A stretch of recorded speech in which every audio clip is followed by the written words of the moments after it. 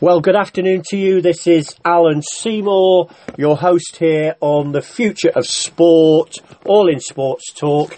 And wow, this is now episode 19. Delighted to today to introduce Chris Eaton, who is a specialist consultant in all things sports integrity, and clearly that's such a broad, generic subject area. But I'm sure in our interview today, Chris will give us some of the interesting and some of the more enlightening aspects on how governance, how ethics, and particularly the notion of integrity plays an ever-increasing role in sports. So, Chris, tell us a little bit about your career and how important sports integrity is to you. Well, in fact, Alan, I came to sport integrity and sport very late. I'm a career policeman. I joined the police at the age of 17, a long time ago. Tell you how long ago, in Australia. And ultimately, in 1999, I ended up in Eaton, in Lyon, France.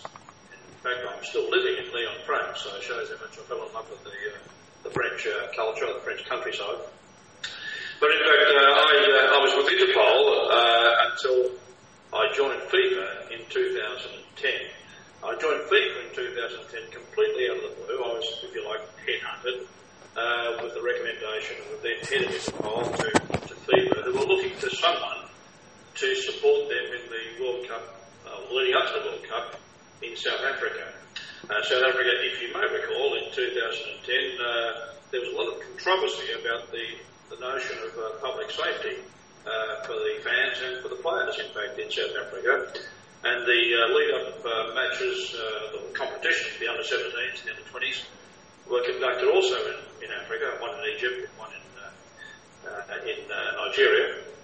And both of them had also lots of media speculation, particularly in the UK and Europe, about the safety of young players and then the senior players in South Africa. So that's the very broad background of why I was headhunted, because they needed someone who had some contact with law enforcement in Africa who could facilitate a better coordination, if you like, between the various national agencies that were supporting the Junior World Cups and the World Cup in South Africa. So I joined in 2010, early March 2010, for the purpose of supporting the security aspects of the World Cup in South Africa. And ultimately, of course, the issue of match fixing became very paramount to me during the World Cup in South Africa. People may not recall, but there was matches fixed before the South African World Cup, and they came to my attention, partially anyway, during the World Cup itself. So my functions, my interests shifted largely into integrity during the World Cup in South Africa. That's an interesting, fascinating, and I believe, and I'm glad you've kind of given that broad introduction.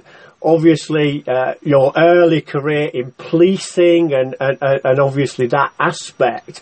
Do you think, let me put a question to you, do you think the sporting bodies see sport as outside almost, if I can use that framework, of everything to do with what policing or criminality or the law of the land and some of those issues? Because it strikes me sometimes, without getting into too much of the legalities almost or the sensitivities almost, but do you think there is enough belief and attention really from governance particularly to make sure that sport ultimately is rid of any potential or active criminal activity? Is that a fair question to ask you, Chris? Absolutely a fair question to answer. The answer, I think, is almost obvious. Sport left this alone. They ignored it. There's such a low priority in integrity. Integrity of the field of play, let alone integrity in the governance of their organisations. These were priority number Z. Priority 1 was always business. Priority 2 was autonomy. This mistaken belief in a legal sense that sport was autonomous from government regulation and government interference. Now, in fact, there are some arguments that government interference and government regulation should be in some way removed from its impact on sport, but in some way, certainly not in the rule of law. In the rule of law applies to whoever you are. You private companies are autonomous from government too. Banks are autonomous from government too, until such time as they break the law, until such time as they break regulations. Sport never understood. They felt they were in this marvellous position of calling their shots in a global context, because we are the global organisation. There's no global government. We can do very much as we please to protect our business and to protect our sport. Now, these were mistaken, and I believe the emphasis was completely wrong, and that's why sport is in its problems today. It paid no attention to integrity of the field of play, virtually no attention anyway, and certainly very little attention to the corruption aspects of governance, and that's why sport is in such a perilous state today internationally. I mean, Chris, totally concur, totally agree. I'm just really, I knew I would be, but I'm really encouraged, and obviously I hope my listeners and people that clearly are, where this, I mean, it impacts everybody. I think what you've said, the rule of law applies to everybody.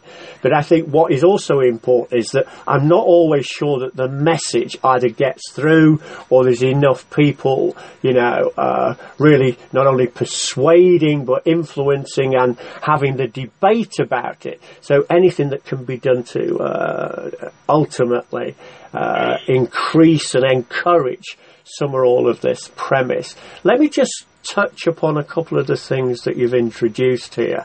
I love this phrase because, I may come on to it a little bit later in the interview. Off the field and on the field.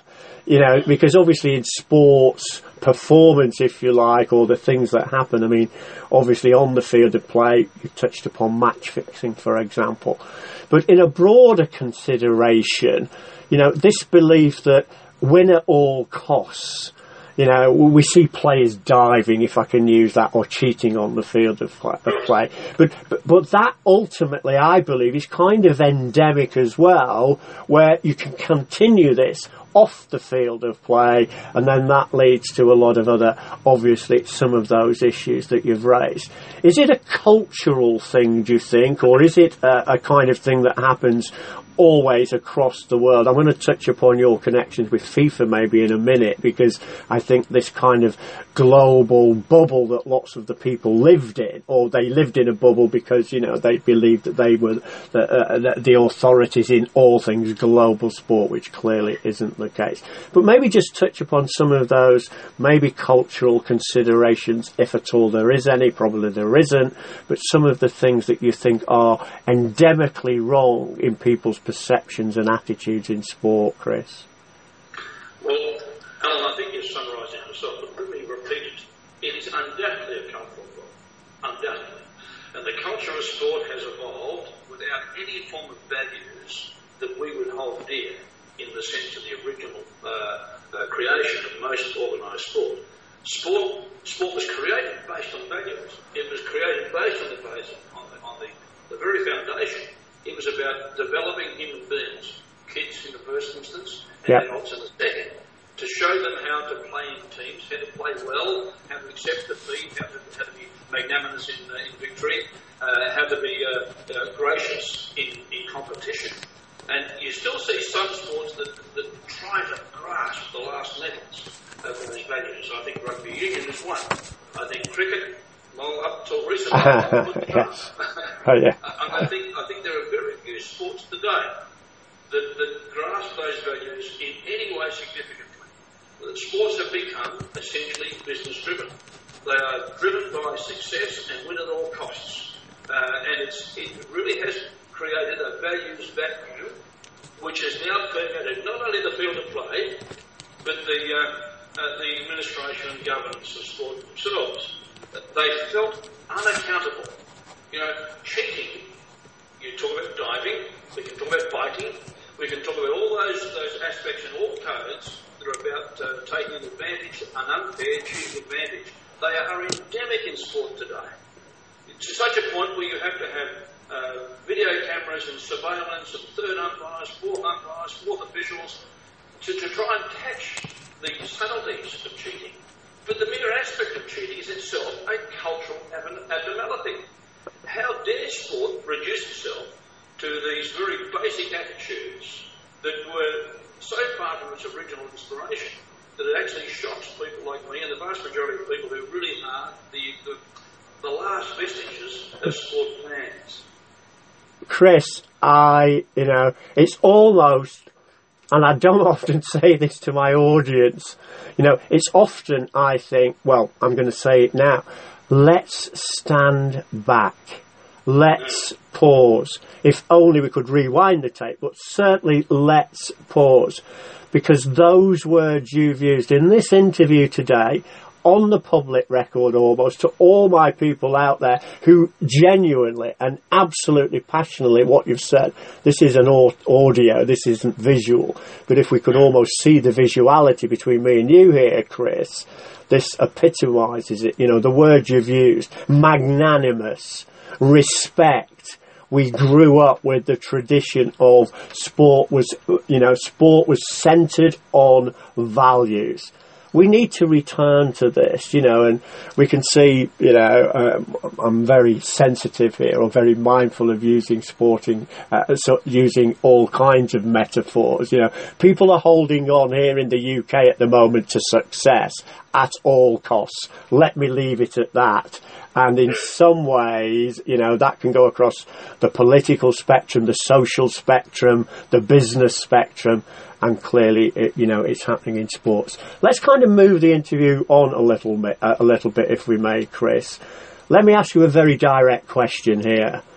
What did FIFA get wrong, in your opinion? Because clearly, I think some of the issues that you've already raised in the interview, this autonomy, this we can do anything that we want, maybe ultimately doing that not only cost them both their reputation today and some of the people involved in it, but maybe that ultimately, if you like, is the model, the recipe for the disasters that have faced them now, that you will always get found out, and maybe some of the things that you've learnt in your time in working with FIFA, Chris.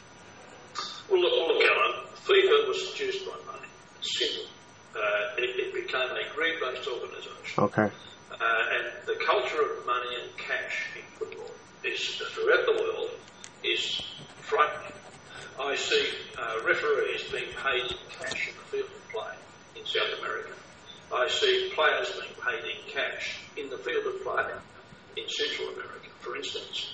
The cash transactions for people who promote matches, international friendlies, international club friendlies, international league friendlies, and they're paid for. The venues and the associations are paid for in cash. Now, this cash economy, we know what they're doing it for. They're doing it to avoid tax because they're moving across borders and they're taking back cash. This, in business context, might make sense. It makes no sense in the sport values context. You should never be dealing in sport in a cash economy. It's always about accountability. It's always about the responsibility you have to the rule of law and the rule of taxation, or two for that matter. Yes. Now, this might seem like a small thing, but it starts from there. It starts from the easy familiarity with the movement of cash right to the billions of dollars that FIFA were receiving for the World Cup. Only one event was valuable and profitable for FIFA, and that's the World Cup, the Seniors World Cup. All the others cost them money. Okay. Now, I saw, for instance, during my time at FIFA, I only had 2 years older than FIFA. I couldn't stomach much longer than 2 years, in reality. At the major congresses, the amount of cash that was paid to the delegates coming from some obscure nations that don't even have any profile in football, and they might have 10 delegates, each being paid these massive daily allowances and compensation for lost luggage, very frequently lost luggage, quite amazing that. And they were getting $5,000 in cash for lost luggage or something like that. And they're walking away with their rooms paid for and their in-room meal paid for, but with a pocket full of cash. And this creates almost like a bonanza feeling in the sport. Everyone thinks, hey, the treasure trove here is FIFA. And half the officials, the administrators that I saw at congresses, at FIFA congresses, were not prior footballers, were not involved in sport themselves. You could tell by their physicality that they weren't sport people. They were quite overweight in many cases and stripped off. It becomes such a club of elite administrators that had no connection to the field of the game. In terms of, can I kind of flip it, maybe, turn it over a bit? Because, you know, Phoenix out of the ashes, there's got to be a problem before you can resolve it, turn it round. Do you think that there now are some examples of positives that have come out of, obviously, some of these poor behaviours and all of the things that have gone with? You know, the sentiment that anybody in sport can take out of it what they want. And I'm thinking particularly now of bidding perhaps for new events, for more global considerations where, you know, we need to emphasise and accentuate all the positive things. In your mind, as an expert here or someone who spent a great deal of time seeing all the bad that's emerged and investigated, if you like, can you see some light at the end of the tunnel? Can you see some hope for the future? Can you perhaps give some recent examples of where authorities or institutions or organisations are definitely seeing the benefits and actually fulfilling the role of good governance in sport, Chris? Well, look, I hope I'm not wearing my rose-coloured glasses here. I want sport to be so. Yeah. International sport is vital to society.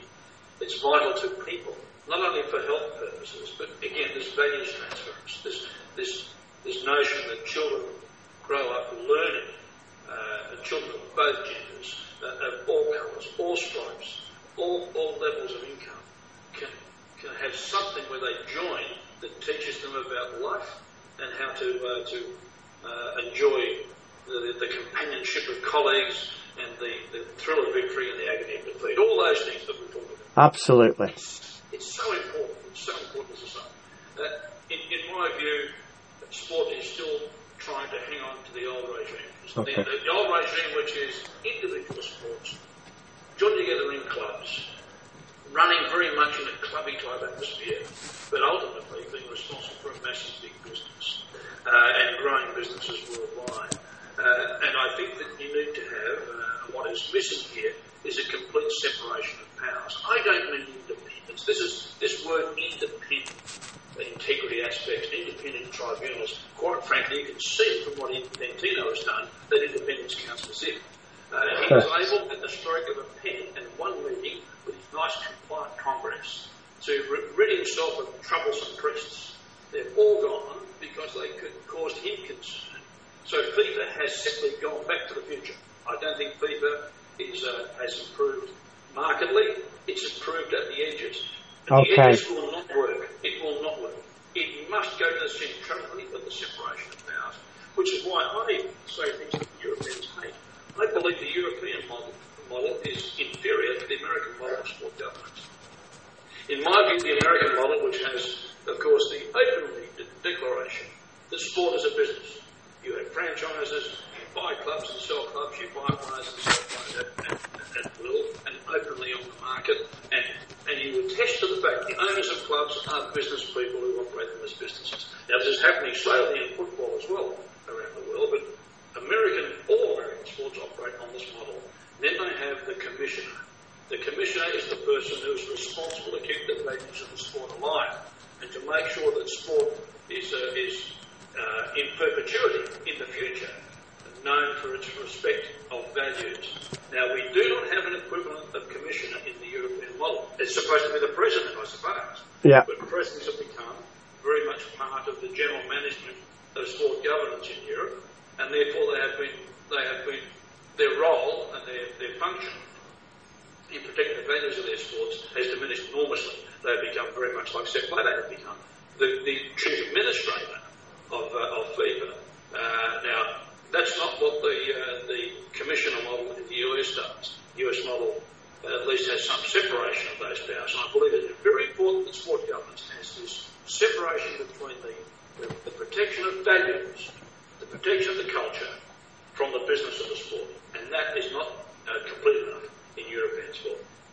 I mean, Chris, I don't in any shape or form, and I very rarely on my show come out with a kind of direct comment or supportive comment or against a comment. But I totally and utterly agree that separation of powers has to be seen, and it has to be done, and it has to be effective. The balance between the European model per se or the American model per se, I think is a fascinating one. I think it's a very, very important one. And if I may, you know, maybe just touching upon there. I mean, one of the things you said earlier in the interview about, you know, sports, rugby particularly, having good values, maybe cricket, maybe less so, yeah, because of obvious examples of the cheating or match fixing aspects that have come out in that particular sport. But golf is another sports quite close to me where, you know, you control your actions, you rule. There is a commonality, if I can use that phrase in there where integrity is everything, you know, when you mark your card and all of those things. And if we could carry that through where we had that approach through the governance models or whatever, then I think obviously that would return us to and take us forward, more importantly than return us to, the key values. I believe there's a commissioner, for example, in America, in MLS and in Major League Soccer, football. I watch my Twitter feed as I know you do. In fact, it's probably the way we came together originally, Chris. And a lot of my people, and maybe a lot of people over in America, would say where you have MLS, no promotion, no relegation, and it's out of the behest almost of the commissioner, it's actually ruining the potential for the sport to grow globally in a business sense. But maybe the comment that you made in your comments a few moments ago, in perpetuity and keeping sport going and upholding independently, if that's the right phrase, or certainly upholding the values of sport, and in this case soccer, is the way forward. Do you have a view on how ultimately this kind of commissioner role or having somebody in that position can get the balance right, maybe, between some of those issues that I've raised? Yeah, absolutely. I think the MLS is the poorest US example. Okay, fine. I don't think that the MLS commissioner has anywhere near the authority or the profile of, say, the MLB or the NFL. These in Major League Baseball, a very strong commissioner. These have to be high-profile people who have virtually no property in the sport itself, but they have property in the values of the sport. I mean, these people do exist. Okay, fine, and we've seen it. I think that certainly it is not easy to balance between the business dynamic and imperative and the protection of values, the protection of the sport for the future, particularly in a global environment where we have a competition not against real sport. We have the e-sports, for instance, and virtual sports, for example, and we're seeing these mind games, poker and other forms of mind game taking significant fan bases in the future.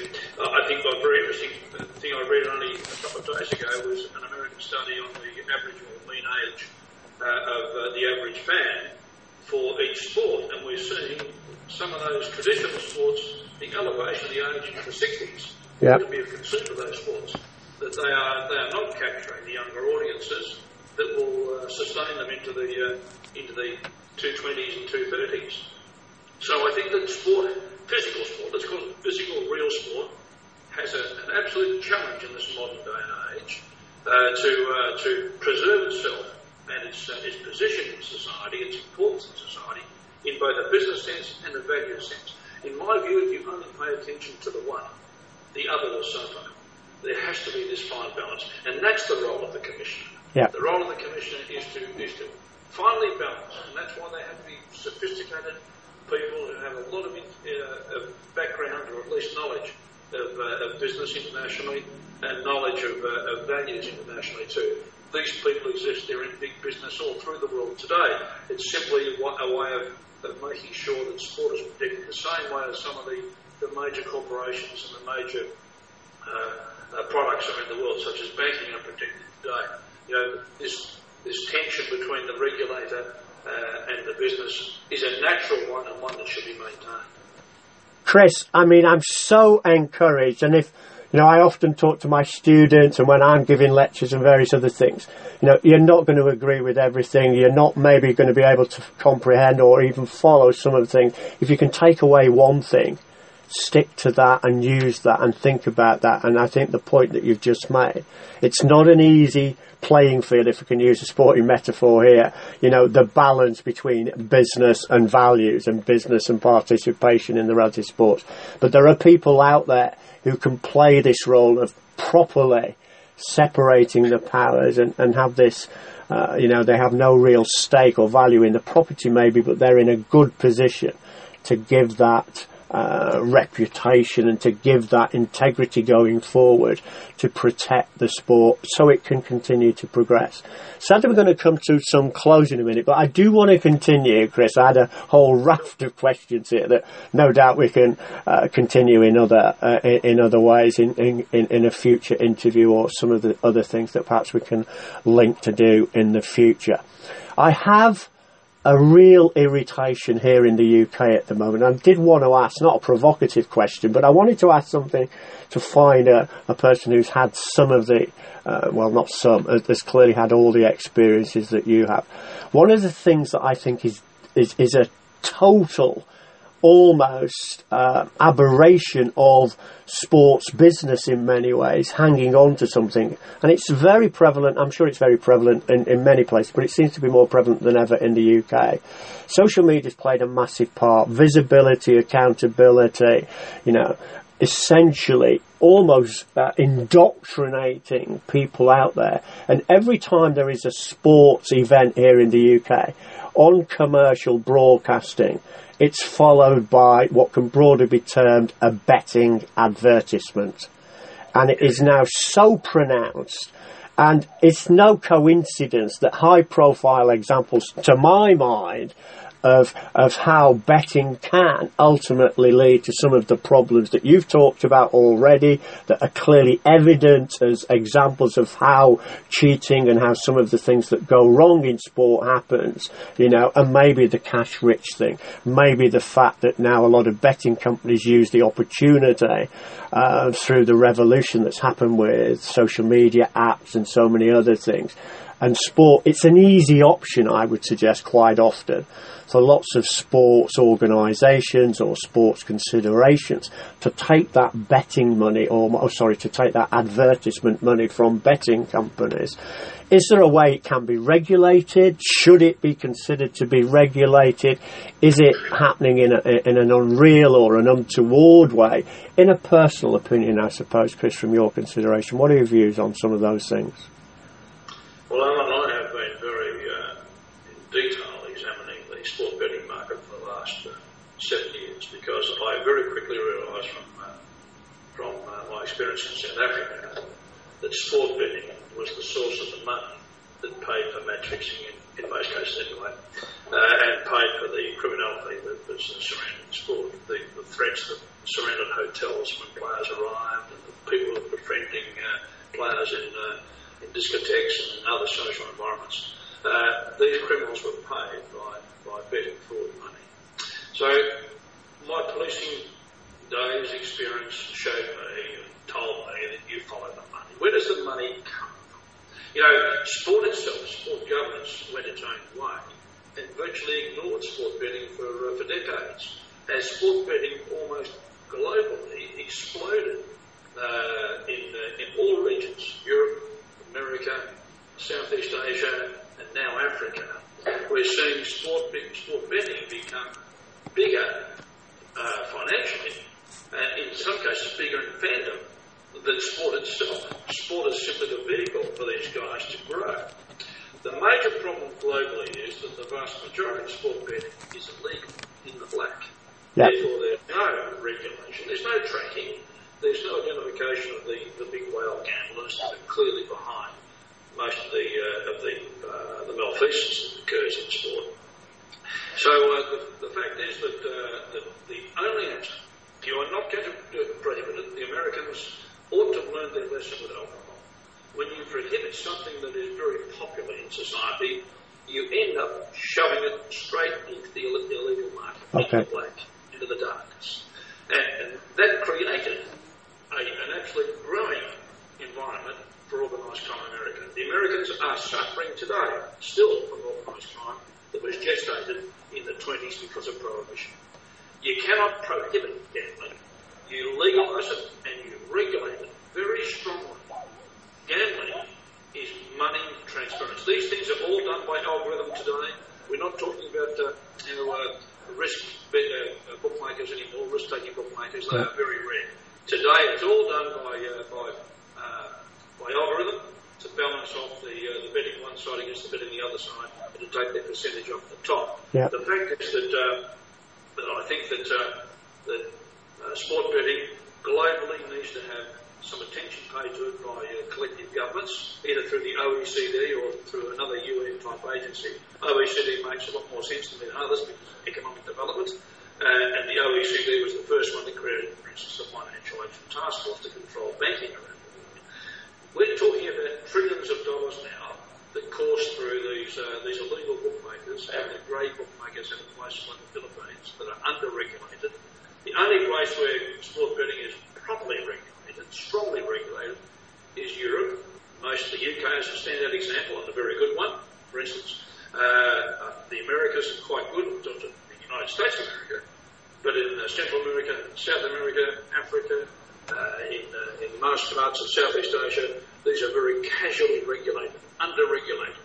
So the vast majority of sport betting around the world is completely invisible to the police and to good regulation and regulators. And this is the root cause of the problem. Now, it's a different issue to sport. It's akin to sport because the impact is felt by sport. Absolutely. So sport ought to have a voice in this. Sport, instead of signing up to sport betting companies, ought to first be saying to governments and the sport betting companies, get your act right first, and then we'll sign up to you. Once you prove to us that you're protecting our sports, you're protecting our sport athletes, you're protecting our officials, then we will sign up to you. But only when you show you do that, and they're not doing that enough now. Chris, I mean, we've got to finish sadly now, but in many ways, without patronising anybody in this whole issue, I think that's a wonderful landing place, we all need to work together, and we'll sign up with you if you can assure us that you're going to protect the values, the athletes, everything concerned with sport, not only obviously clearly in this instance if we were using that as a business, but for the greater good of what sport is, and that sport is a societal thing, and as we started today, it's for next generations, it's for kids growing up, it's for those who, like me and you, feel so strongly about sport in all its glory, and I think that's just a wonderful way of summarising. I'm going to just ask you one last question, if I may, Chris, and then as a summary to finish today, tell my audience how they can contact you or anyone who's interested in any, and I'm sure there are lots and lots of people interested out there in some of the issues we've discussed today and maybe some of the broader issues. If you were given, as it were, carte blanche, a blank cheque, the power to influence totally, what do you think is key to ensuring going forward that sports governance is clearly taken very seriously, and what may be needed a lot more to ensure that we can rid, or at least partially make inroads into the things from an integrity perspective influence badly some of the things that happen in sport? Yeah, well, Alan, the first thing sport needs is a collective body that's really representative and democratic. Okay. And it's not the IOC, which is a very undemocratic elitist organisation and doesn't have sufficient authority or empowerment to administer the sports that are its members either. The fact is that sports need to realise they have common problems. All sports, physical sports and even the e-sports and the virtual sports, have common problems here. That there are people who want to cheat and make money off them. There are people who are prepared to corrupt them and corrupt their officials and corrupt their administrators for the purpose of corrupt income.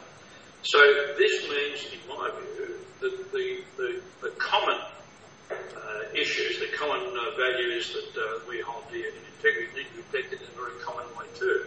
And it's, as I say, the IOC tries its best within its very limited fiat and it's a very limited democratic process. I mean, they do not elect, they select. And when you select rather than elect, you're not democratic, I'm sorry. And they don't, as they represent all sports either. So we need something like Sport Accord. Sport Accord was a failed model because it tried too much to cater to the Olympic sports and the non-Olympic sports in a combined way. And poor old Mayor's advisor stepped on his own landmine when he told Thomas Bach a few home truths. And he suffered the penalty for it. Although I see now the judo's back on the spot. Perhaps he's been rewarded for being quiet. So I don't know. but what I want to see, what I'd love to see if I had my own way here, is a new global sport body that was based on the values of sport first and foremost, that had an independent authority to examine and to draw into account, particularly in compliance terms, sports requirements to look after themselves, and to report matters of concern to the proper authorities rather than to keep them secret and hide them in their own machinery. You know, I think that to a large extent I'm looking for a global body that to some extent emulates the American sporting model, a global commissioner of some kind across sports. Now this does not have to be the high profile, it has to be in such a way that sport feels confidence in it, sport bodies feel confidence, sport fans feel confidence in it, and that it creates that natural transparency and independence of overview and oversight, the sort of model that we think is necessary against all individual sports, ought to be applied collectively for sports also. Chris, we're going to finish a new global sports body that stands for something that people can look up to. It's an ideal, some might say it's an unreal and something that we could never actually achieve. But the desire and the wish to strive for it is something that I totally believe in, and I kind of ultimately would join any party or any group of people who would debate it more clearly, but perhaps would subscribe to that and aspire to that going forward. Chris Eaton, great interview today, one of the best I've done, not simply because the topic area I think sometimes is one that's not hidden, but sometimes people are a little bit uncertain how much to say or how much to discuss it. It needs debate. Like all things that create or have created problems, you've got to delve and you've got to be critical and you've got to actually appraise it all. So many thanks for the time today and interview. How can some of my audience make contact with you, Chris? Have you got an email perhaps or a social media handle that people can get in touch with you? You'll get me on Twitter, Alan. You've got my Twitter account. My email is my name, chris.j.eaton at gmail.com. I'm happy to respond to anybody. I mean, I'm a retired gentleman now. Perhaps some would say not a gentleman, but I'm retired now. I only consult when it suits me and what I want to do, and I'm happy to respond to any genuine attempt to improve the love of sport. Chris, I can assure not only you from a personal one-to-one, it's been great talking to you today, but to anybody out there, a guy like Chris who spent a lifetime in all the interests and all the considerations that have come out in today's interview has to be a gentleman, because sport and the values of sport always ensure that happens. Chris, many thanks today. Take care and we'll keep in touch. Thank you for today's interview.